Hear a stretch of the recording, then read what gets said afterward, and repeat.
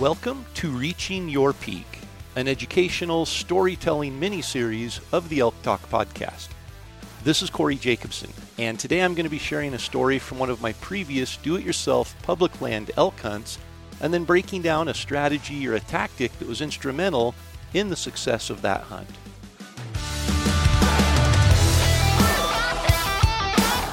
Reaching Your Peak is brought to you by Peak Refuel.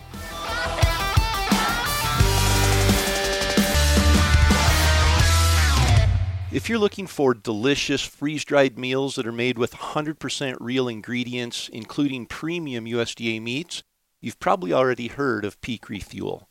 Their meals have nearly twice as much protein as the competition, which is important for fueling your body in the backcountry. There's no fillers, no empty calories, just premium nutrition that truly meets the needs of elk hunters. And the taste is second to none. My personal favorites are their homestyle chicken and rice and the beef stroganoff, but they have a huge selection of other incredible meals like chicken Alfredo, biscuits and gravy, chicken coconut curry, sweet pork and rice, mountain berry granola, and a whole lot more. If you want to taste the difference, visit peakrefuel.com and use the promo code ELKTALK to save 15% and get free shipping on your next order.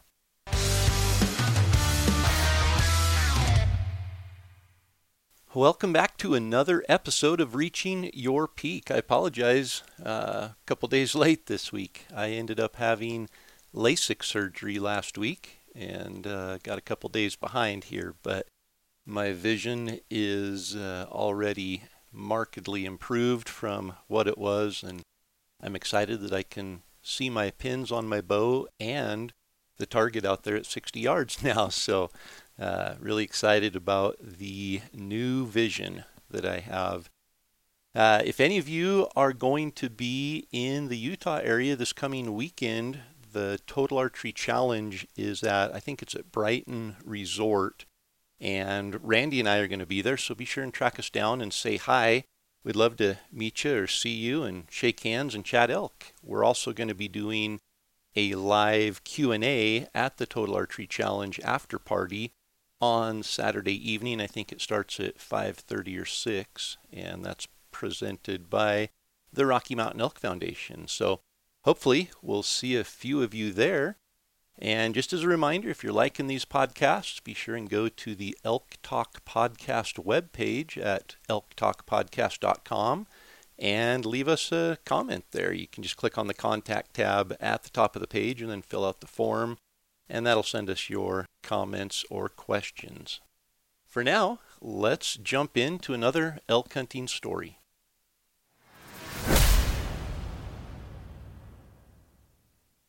Back in 2002, my good friends David Burdett and Ralph Albright convinced me that I needed to start applying for an elk tag with them in Arizona. Ralph already had 1 point for elk in Arizona, so Burdett and I started accumulating points that year and expected it would take us several years before we actually drew a tag together. But due to a lawsuit that was filed against the state of Arizona by U.S. Outfitters just 3 years later, the Arizona Game and Fish Department was forced to issue extra non-resident elk tags after the initial draw was completed to ensure that non-residents were given an equal amount of elk tags as the residents. And due to that issuing of those extra tags in 2005, the three of us drew archery elk tags in the unit we'd been applying for as our first choice. Back in 2005, the draw results in Arizona didn't come out until July, which only left us about 8 weeks to put together a game plan for this incredible hunt. E-scouting hadn't even been developed yet. No one was using Google Earth to scout, and since this was my first out-of-state elk hunt ever, I really had no idea of what to expect or where to start. The 8 weeks between finding out we had drawn and the opener of elk season flew by that summer. And the next thing I knew, it was September, and I was in my truck driving from Idaho to Arizona, dreaming about all the monster bull elk we were going to see. The only source of information I had with me was a paper map that I had highlighted with yellow highlighter, where I had identified several potential areas throughout the unit where I thought we might be able to find elk.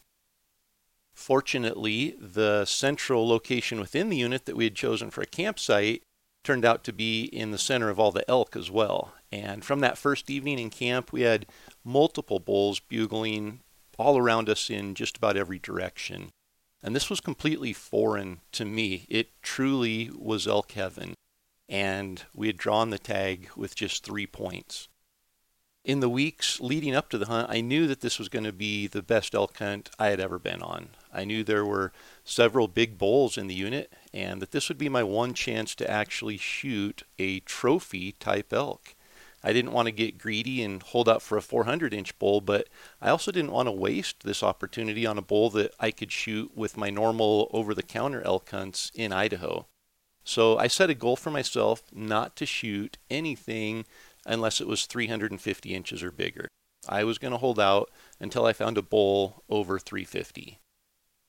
I did recognize going into the hunt that in order for us to fill 3 tags, we'd need to work hard and we'd need to work together. So I decided I would call for Ralph and Burdett first and help them get their elk, and then I'd utilize whatever was left of the season to just focus on finding that 350-inch bull for myself.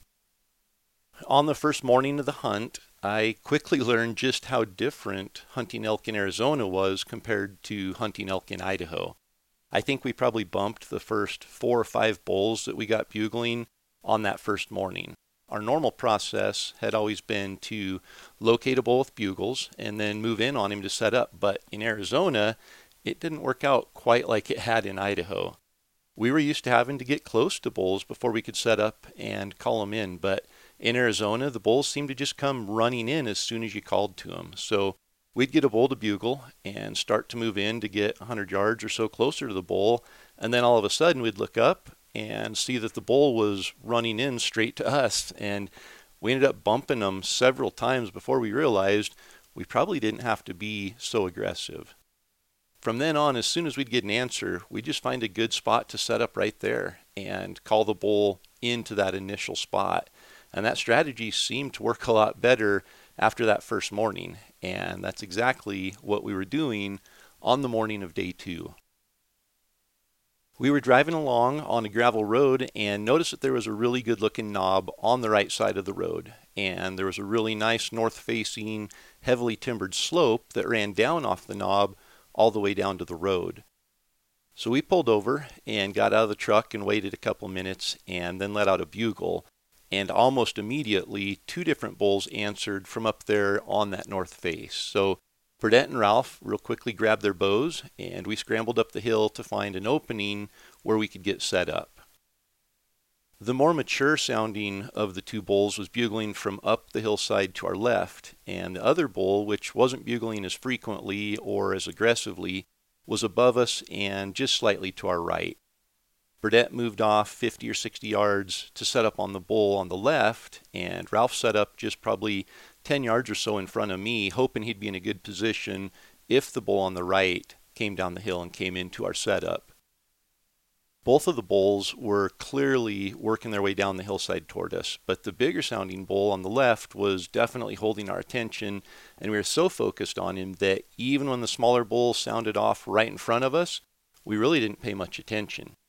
Until that bull stepped out. The smaller bull walked out of the timber right above where Ralph and I were set up, and he hit the opening that we were set up in and started walking straight down at us. I was running a video camera on a tripod, and as I was panning the video camera following the elk, all of a sudden Ralph showed up on the screen of the video camera as well. The bull was probably just 15 yards in front of me, which put him at about 7 or 8 yards from Ralph. It wasn't a big bull, just average 6x6, so I was completely surprised when I heard Ralph's bow go off. And I can still see Ralph's reaction so clearly as he immediately turned to me after the shot and kind of shrugged his shoulders like he was saying, "I'm not sure if that was a bull I should have shot." Now, Ralph's killed a lot of elk, and he'd killed a lot of elk up to that point, and he was far from a trophy hunter, but I could tell there was definitely some disappointment as we walked up on his bull. It was a beautiful 6-point bull, and Ralph hadn't set any expectations or anything for what he wanted to shoot on this hunt, but I think he knew that for day 2, he'd probably jump the trigger a little bit. But for those of us who have hunted mostly general over-the-counter type tags, we usually don't get multiple opportunities, so it can be difficult to hold out or to pass up a nice bull. The next morning, Ralph needed to take his elk meat into the nearest town to get it out of the heat and get it hanging in a cooler, so Burdett and I decided to just hunt right from camp. We could hear bulls bugling up the ridge above camp as we're getting ready that morning, and as soon as we started hiking up towards the main ridge, the bugling action just intensified.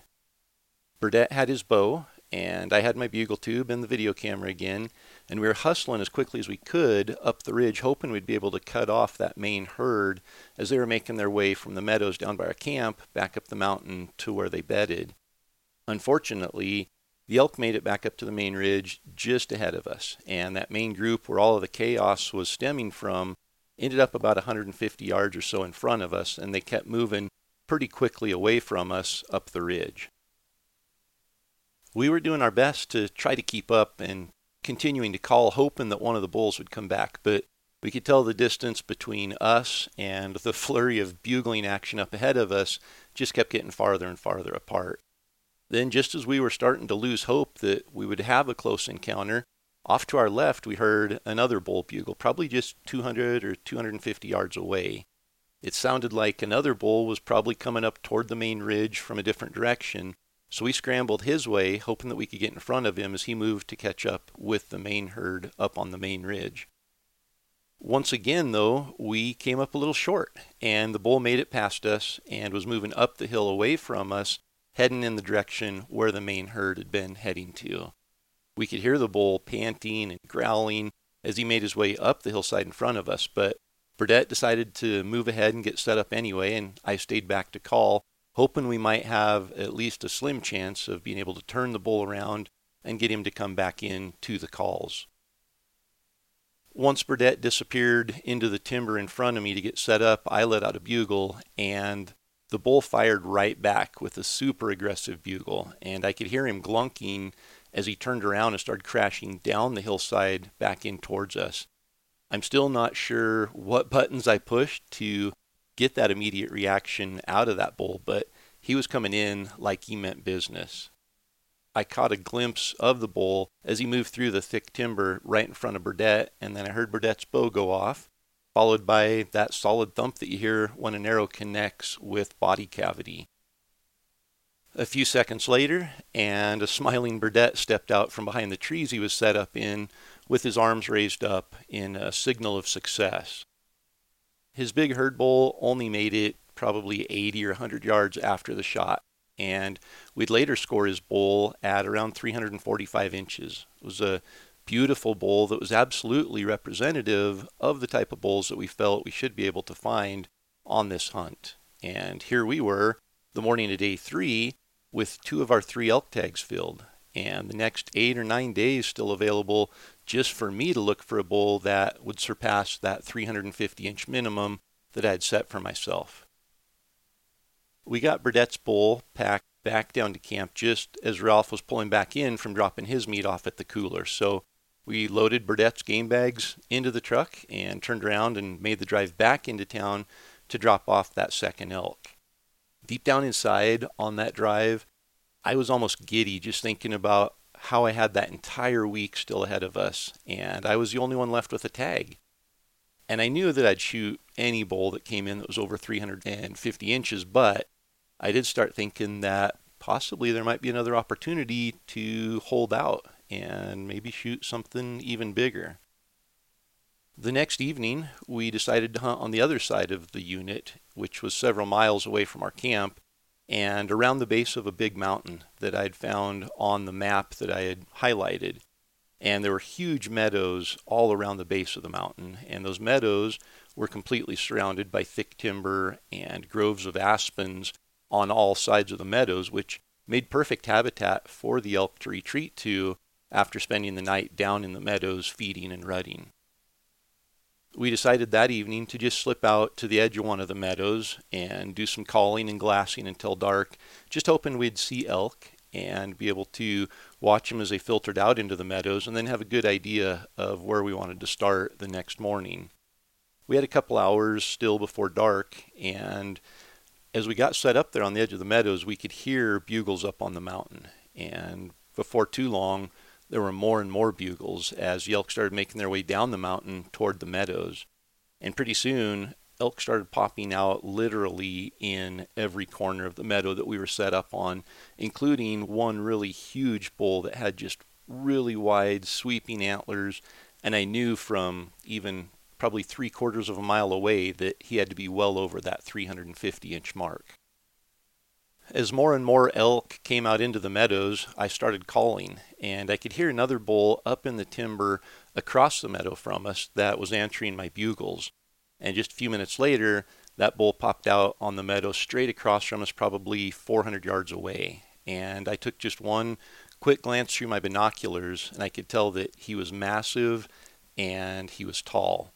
His fourth points seemed like they were every bit of 2 feet tall, and they formed huge whale tails on the back end of his massive beams. This was the kind of bull I was looking for. And here he was, coming right across the meadow straight at us.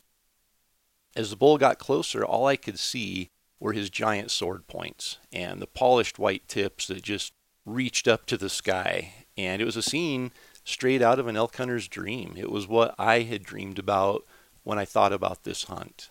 And the bull kept coming. I ranged him at 60 yards, and I already knew he was the bull I'd come to Arizona to shoot. So when he stopped at 45 yards in front of me broadside, I was already at full draw and let my arrow fly. I can still remember the excitement I had right after that shot. I remember I was laying there in the grass next to my bow at the edge of the meadow, and Burdett and Ralph were standing there, and I said, if that bull isn't 350 inches, he isn't an inch. It was just an incredible evening, and I was on cloud nine. The elk, they were still bugling all around that meadow, and here we were the evening of day 4, and we were done. I couldn't hardly stand to wait that usual wait time after the shot. I just wanted to walk up and get my hands on the antlers of that giant Arizona bull. Somehow I managed to give the bull the necessary time after the shot, and I was just brimming with anticipation as we started tracking the bull as he went back into the timber straight across the meadow from where he had initially come out. I'd hit him just a little bit back and a little low, so the blood trail wasn't overly easy to follow, but Burdett got on the right line, and after just a few minutes, he whistled to us and then hollered that he'd found the bull. It was all I could do at that point, not to just sprint through the trees over to where Burdett had hollered from. But as I approached and got my first good look at the bull laying there on the ground, my heart sank. I immediately got just a sick feeling in my stomach. There's no way that that was the bull that I had shot. The bull I shot was way bigger. He had to be way bigger. We must have found a bull that someone else had shot and lost. But as I stood there staring at the antlers, still kind of in shock and disbelief, it was hard to deny that those fourths on this bull were the same fourths that I had admired as he was walking across the meadow before I shot. How had I misjudged this bull so badly?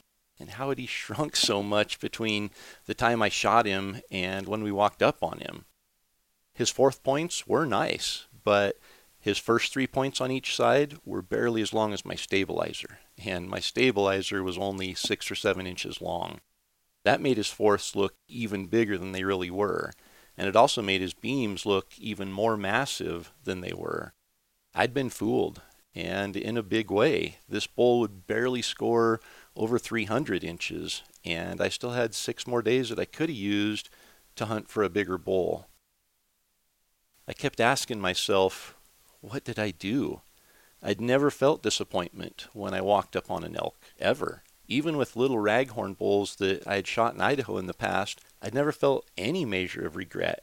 But I'd just wasted an incredible elk tag, and I'd fallen well short of that 350-inch goal that I'd set for myself. All of the time that I'd spent leading up to the hunt, learning to field judge elk, was in vain, and I just felt like I'd failed. I mustered up some half-hearted smiles for pictures, but I know Burdett and Ralph could tell I was disappointed, even though I was trying really hard not to let it show. We packed up camp that next day and started the drive home, and it was a long drive home, a lot longer than the drive to get there. And that long drive was miserable. I just stared out the window and kept thinking about what could have been. And the season's still open at this point. I still had almost a week of season left, but I had shot a bull and filled my tag. But I kept asking myself, why did I shoot that bull? He looked so big coming in, and he had some cool features, but he was so far from what I'd said I wanted to shoot. But I had shot him, and now I had to live with it. It took months after that hunt for the sharp pain of my failure to ease up somewhat, and I finally started to be able to internalize what it was that I'd been feeling. This was my first out-of-state hunt, my first real adventure beyond the normal over-the-counter archery hunts in Idaho that I'd cut my teeth on. My first real opportunity to shoot a true trophy bull, and my only realistic opportunity to probably ever shoot a 350-inch bull. And I'd wasted it. I was disappointed. And the fact that my bull didn't meet that minimum score that I'd told myself I was going to hold out for was really casting a dark shadow on the entire experience that I had had there in Arizona. And I think that's when the real guilt started setting in. My disappointment in the bull that I'd shot was quickly replaced with disappointment in myself and how I was letting myself feel about that hunt. We'd experienced the most insane elk rut I had ever imagined. We'd called in and seen more bulls in 4 days of hunting than I ever see in an entire season of hunting in Idaho. We'd filled 3 tags with 6-point bulls in 4 days. And I'd gotten to experience all of that with 2 of my best friends who I looked up to and who I cherished spending time with in the elk woods. I swore right then at that point that no hunt I ever went on again would be about score. If I saw a bull that got me excited and that I wanted to shoot, I would shoot it, and I'd be just as excited as if it was a new world record, even if it was just a raghorn. I knew that for me, I needed to learn to manage my expectations, and even more importantly, learn to appreciate the entire experience of the hunt, not just the success that we work so hard to achieve or the size of the antlers that are attached to that end result. If I was ever lucky enough to draw another elk tag in Arizona or anywhere else that had big bulls, I'd never set my goals for that hunt based on a score. That mentality had only robbed me of an otherwise once-in-a-lifetime experience, and I'd honestly allowed it to ruin pretty much that entire hunting experience for me. I said never again, and fortunately, I'd only have to wait 3 years to apply my new outlook on my next out-of-state hunt. When it comes to elk hunting success, confidence is critical, and confidence in my gear and my equipment is something I'm just not willing to compromise, and that's why I shoot a prime bow. As a mechanical engineer, when I first saw the technology Prime was designing into their bows, I was intrigued. Cam lean had always been an issue on other bows I'd shot, which made tuning the bows and ultimately getting consistent arrow flight nearly impossible. But 4 shots into my first Prime bow, it was tuned, and my arrows were flying perfectly. The draw cycle was smooth, and the back wall was solid. And they didn't stop there. In the years since I've started shooting a prime bow, they've added center shot technology, which allows the bow to lock on the target and keeps my pins from wandering around. They've also recently designed a new cam that completely eliminates cam lean that was previously caused by the offset cable design. Prime bows are continually leading the way when it comes to new technology, and technology that makes a difference, not just some marketing gimmick that a marketing department can use to advertise a new model. There's no doubt that the stability of my prime bow has improved my accuracy, extended my range, and increased my confidence. To learn more about prime stability or to shoot one for yourself, visit your local bow shop or go to g5prime.com. And now, back to reaching your peak.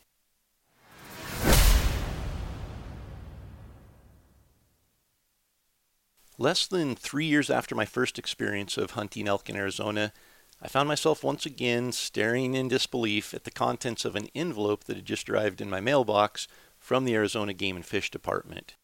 It was a letter of success, and it was accompanied by an elk tag for the unit that I'd applied for as my first choice hunt. I was going back to Arizona to hunt monster bulls, but this time I knew better than to assign any expectations to the hunt. The tag I'd drawn was in a different unit than what I had drawn back in 2005, but I knew the potential for finding mature bulls was definitely there.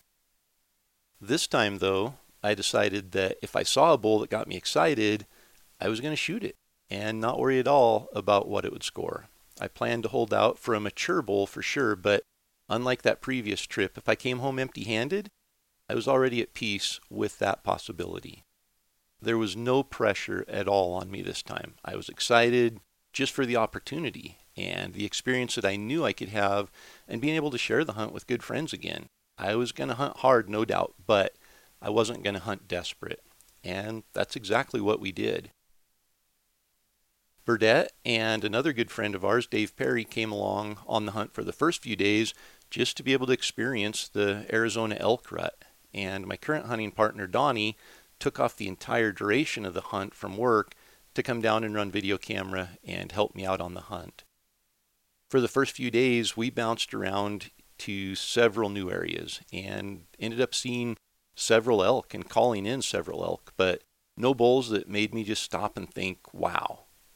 But even though we weren't seeing any real mature bulls at all, I was still having a blast and felt no pressure to have to find a giant bull or to even fill my tag. We called multiple bulls into bow range, including one little 5x6 that just about stepped on us as he came up the hillside looking for the sweet cow sounds that he had heard from down below. And then one night, just like that, it happened. We found a big bull, and this was the type of bull that dreams are made of. The first time we saw him, we actually called him in from probably 400 yards away, and as he moved behind a small tree at about 45 yards, I lifted my bow to draw it back, and the bull just came to a stop. He knew that something wasn't right, and before he stepped out to give me a clear shot, he just turned and trotted down the hill in the direction that he had come from. But I'd seen enough of him to know that I was going to put all my effort for the rest of that hunt into hunting that bull. And if I didn't shoot an elk by the end of the hunt, I really didn't care. There was no pressure. I was just having the time of my life. Burdett and Dave Perry had to leave the next day, but Donnie and I went back, and we ended up getting right back on the same big bull again, only to have him go quiet and give us the slip. And then later that evening, we found him yet again and got within 100 yards of him and two cows that he had hooked up with sometime during the day before the cows spotted us and spooked. The bull continued bugling well after dark that night, and we were following along the best we could, trying to figure out where he was coming from and where he was going to each day. And finally, after about an hour there of following him in the dark, his bugles stopped moving, and we could tell that he was lingering for some reason in a specific area. So the next morning, we hiked into that area and ended up finding a big natural water hole that didn't show up on any of our maps, and knew right then that's where the elk had been going to, and that water hole was the reason they were going there. We were starting to connect the dots, and while my sights were definitely set on that one particular bull, I still wasn't feeling any pressure like I had to kill him. I was loving the chess match that we were having with him each day, and still in awe at that entire elk hunting experience. The next day, we decided to hike into the water hole and just set up there and do some calling, hoping that the big bull was nearby and that he would come in to our calls. He had a really distinguishable bugle, and I knew that as vocal as he had been every time we'd gotten in on him, that if he did head in our direction, we would know it before he got there, and we'd be able to adjust and get set up to hopefully get a shot. We didn't pick the best setup initially just because we hadn't seen any elk or heard any bugles yet, and we ended up just setting up in a little clump of brush that was on the edge of the water hole. And while we were sitting there, I just started giving out a few soft bugles and some cow calls, and after probably 30 minutes or so, a bull bugled from up on the ridge to our left, and then a few minutes later, he bugled again, this time quite a bit closer. He was definitely making his way down toward us and toward the water hole, but I knew it wasn't the bull that we were waiting for, so I really didn't get too excited. And after another minute or so, I could start hearing hooves clicking on the rocks and looked up to see the bull that had been bugling walk out of the trees and start walking to the water hole. And my first reaction was, this looks like a young bull. He's somewhat spindly, not real wide, and there was something weird going on with a couple of his points, specifically his third points. They seemed to be just sticking straight out off the beam. But he wasn't the bull that I'd set my sights on, so I didn't even look at him through the binoculars, and I took my focus off him to continue scanning around the area around the water hole to see if there was anything else that was sneaking in or coming into the water hole. 20 or 30 seconds later, though, I could hear the bull slurping water 40 or 50 yards across the pond from me, and as I glanced over in his direction, I was caught completely off guard. The bull that was standing there was broadside to me now and didn't look anything at all like the bull that I just watched walk into the water hole. From the side, his beams were incredibly long, and all of his tines were super long. He instantly made me think, wow. And from the front, I hadn't been at all impressed. But now that I had a side view, I knew he was a bull that I was absolutely okay shooting. The bull had no idea we were there, so I just quickly ranged him and drew back my bow and shot. And the bull turned and ran up the draw where he'd come from, and as he ran out of sight, I could hear his hooves again clicking on the rocks just before everything went silent. He definitely wasn't the same bull that I had devoted the past 3 days to hunting, but even knowing that, I didn't feel any disappointment at all. I liked what I had seen when he was standing there broadside, and I was so content with my decision to shoot, even without walking up to see how big he really was. If he would have been a 320 class bull, I would have been thrilled, even though the big bull we had been chasing was a lot bigger. In fact, they shot him in rifle season, and he ended up scoring, I think, 417 inches. So an absolute giant bull. Now, I understand that when you shoot a big bull, it's really easy after the fact to say that score doesn't matter. But as I was tracking the bull before I had even seen how big he really was, I was still ecstatic. There was no regret. There was no disappointment that I hadn't shot the big bull we'd been chasing. And I definitely, wondered how big that bull really was, but I had experienced one of the most incredible hunts I had ever been on.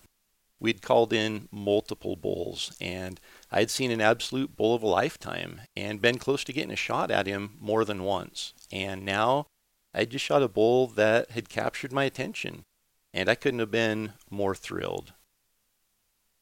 As we walked up on the bull, something didn't seem right. One of his antlers was sticking up so far off the ground that I thought he had broken his antler when he fell, and it must have been caught in the tree that was next to where he was laying. But as we got closer, I realized that antler was attached to him, and his antlers continued to grow. And I realized that the bull was a lot bigger than I had initially thought he was.